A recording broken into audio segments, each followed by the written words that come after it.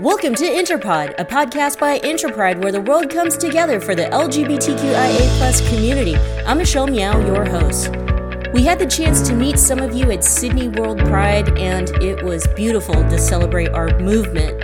Although it was also a reminder that there is so much work to do and we need to do it together. Uganda has just passed a terrible anti-LGBTQIA+ bill that criminalizes up to life in prison, or in some cases, the death penalty for LGBTQIA+ people.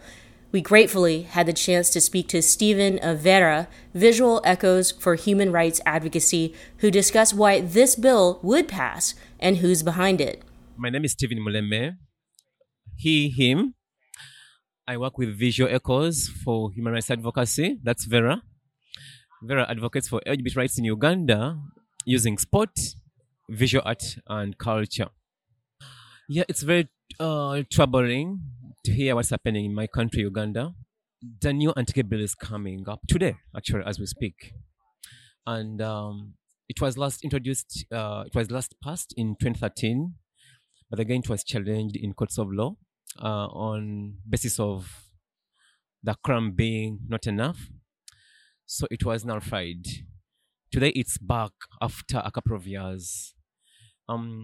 To me, I feel very, very upset because at this century, I wouldn't expect Uganda to be passing such draconian laws that really affect people because of how they identify. I am set to travel back to Uganda on Monday, and yes, I'm going back, regardless of the impact.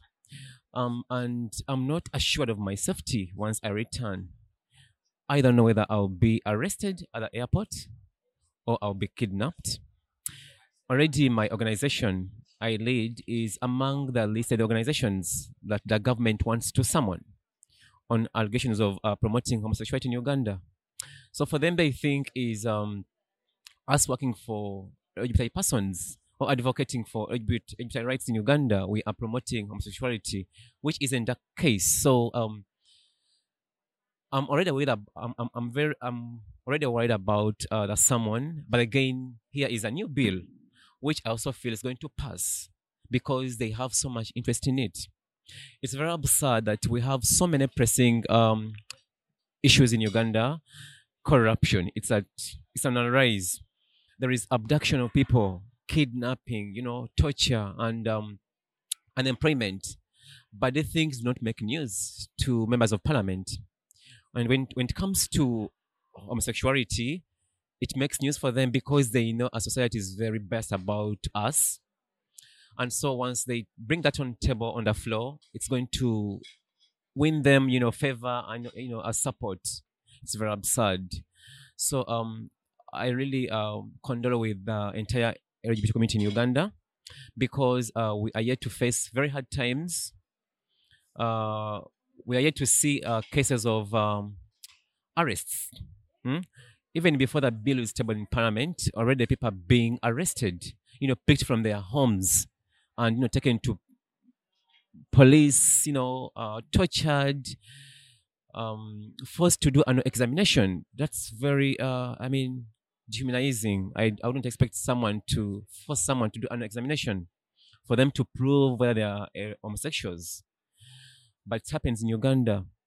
And the other thing is I feel so bad that the international community or bodies like the embassies are silent up to now.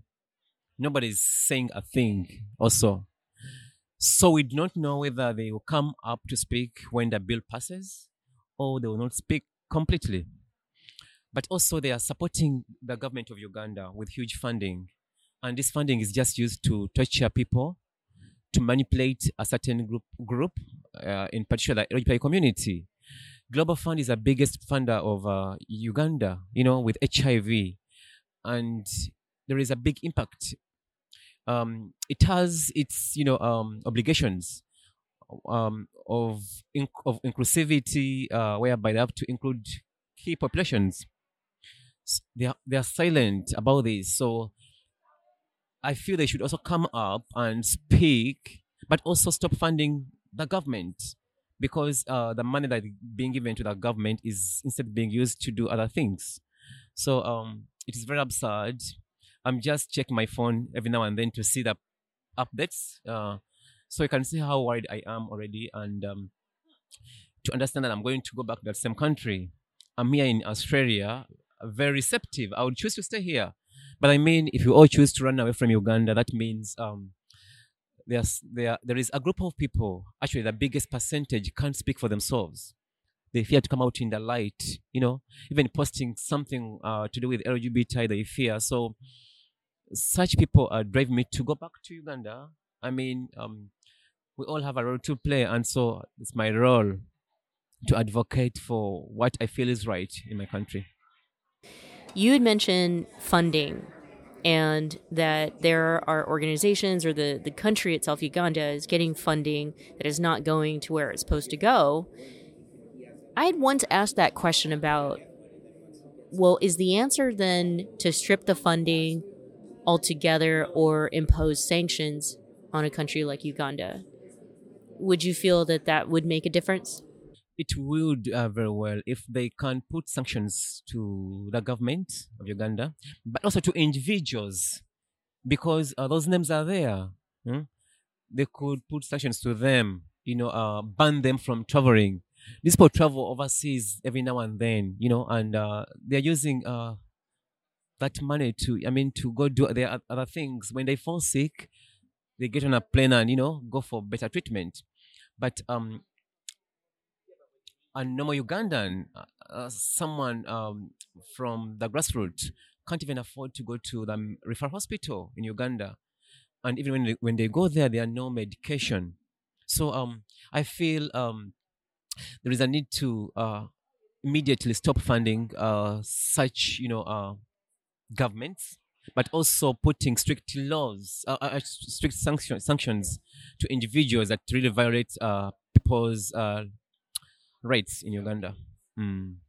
The last time that this bill came around, miraculously, right, it was shut down. The highest court in Uganda had ruled that they did not have enough votes. You're saying that this time around they have enough votes. Well, who's behind bringing this back, and is there a political motive? Definitely, it's to do with political motives. First of all, the Speaker of Parliament, um, she's very interested in this bill to come back on the floor. And the fact she's a speaker, she can easily manipulate the entire house to pass this bill because she has interest in it. But also the deputy speaker, also Tayewa, is also, already expressed interest to pass the same bill. Religious leaders, they're behind this. A few days ago, the Muslim community in Uganda, they have been staging peaceful rallies in different towns, speaking against homosexuality, and they're using minors to do these demonstrations. Police is accompanying them peacefully, but if it was a different walk in Uganda, maybe for oppositions, maybe for us, the gay movement, it would be, interrupted by police with tear gas, beatings, arrests. But because they have interest in this and because they feel homosexuality makes news for them and it wins them favor within their regions, it's really a political motive. Yeah. And majority of them have already eaten the money that was meant to help their communities that they're representing. So because they don't have what to tell them, they're now using homosexual the gay bill to to win favor from their community. But also like I said, there are so many pressing issues in Uganda. The level of unemployment is high, very high. Corruption is high. Abduction. People disappear for years and years, and you can never even find them. But these things don't come to floor of the parliament for discussions. People are embezzling NSSF funds. People save money with NSSF, and it's being embezzled, but they can't talk about the things because it affects them. But they totally avoid to discuss about it. because it goes back to the government. But because now there is this community, the gay community, which they feel if they trap, it's going to win them favor, but also yeah, huge support all over Africa, but also winning them some huge funding because there are some other donors that are funding such instances, such riots in Uganda. So it's really very very troubling. I have a direct question about that. You know, the source of the funding. It was once known that religious right wing fundamentalists from the United States, folks like Scott Lively, were raising funds. You know, particularly to pass bills like this. Is that still happening? Do you think that the backing of some of the funds going in to prop up, you know, these political figures that may support a bill like this or create the divisiveness in Uganda, are they being propped up by the same religious right wing fundamentalists from the Western world? Definitely right. There are very many that are funding religious leaders to spearhead this hate speech about LGBTI persons in Uganda.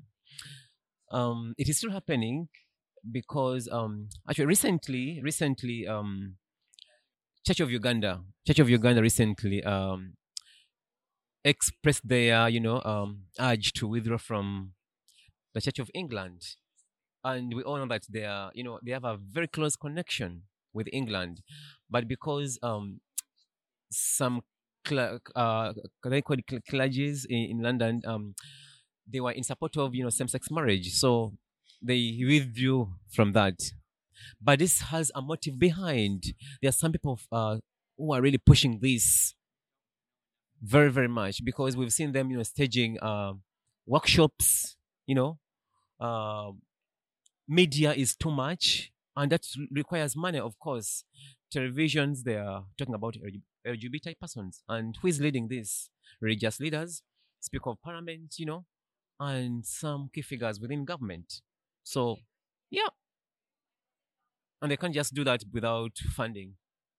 Of course, they have funding that is making them to really pick so much interest to spread this hate speech all over the country.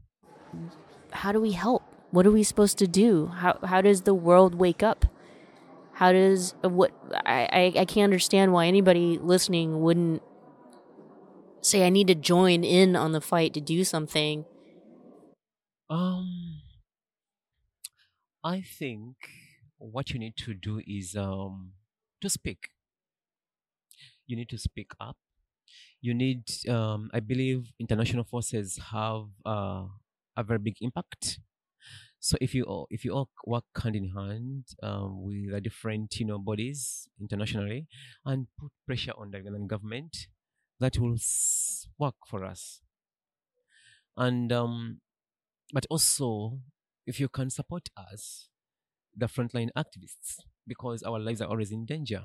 Okay, it takes courage to be at the forefront in Uganda, especially when you're LGBT person. So we really need support, protection support, um, in terms of actually housing, safe housing, safe housing. Right now, where I'm staying, I'm not safe at all. I am supposed to shift immediately once I get to Uganda as a must, because where I stay is everyone knows that I'm gay, and so with this conversation going around, and what has been happening already, the abduction, the arrests, chances of me, getting arrested and maybe getting, burnt in my house, they are very high. So I also need to find a safer space immediately. Yes, there are very safer spaces in Uganda. There are some safer spaces where you can hide, but these are also expensive places to live in. So we need support from Interpride. I need support from Interpride to relocate to a safer space, but also to look into other individuals as well. I have a staff of 8 members. They are already on the spotlight. They need to also to shift to safer places, and this requires funding, which we do not have, which I do not have as a person. But again, most importantly is you need to do in your capacity, in line with the European, whatsoever any connections you have, to put pressure on the Ugandan government, but also cutting off funding.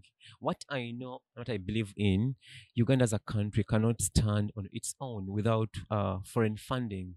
It's not possible completely. So unless you stop funding the government with huge money, such things won't, stop happening. But if you stop like that, trust me, I'm assured of a very big impact that will affect us. Thank you so much for joining us for Interpod, and of course, thank you to Stephen for taking the time out to spend with us and talking about what's happening in Uganda. Our hearts are with you, Stephen, and all of the LGBTQIA plus community in Uganda. If you're interested in helping and getting involved or learning more about what you can do to support folks in Uganda, please head to interpride.org and get in contact with us. On the website, you can also learn more about our upcoming gala. It's happening in late April in Los Angeles. We hope to see you there. And also, you can hear more episodes of Interpod, a podcast by Interpride where the world comes together for the LGBTQIA plus community. I'm Michelle Meow, your host. We'll see you next time.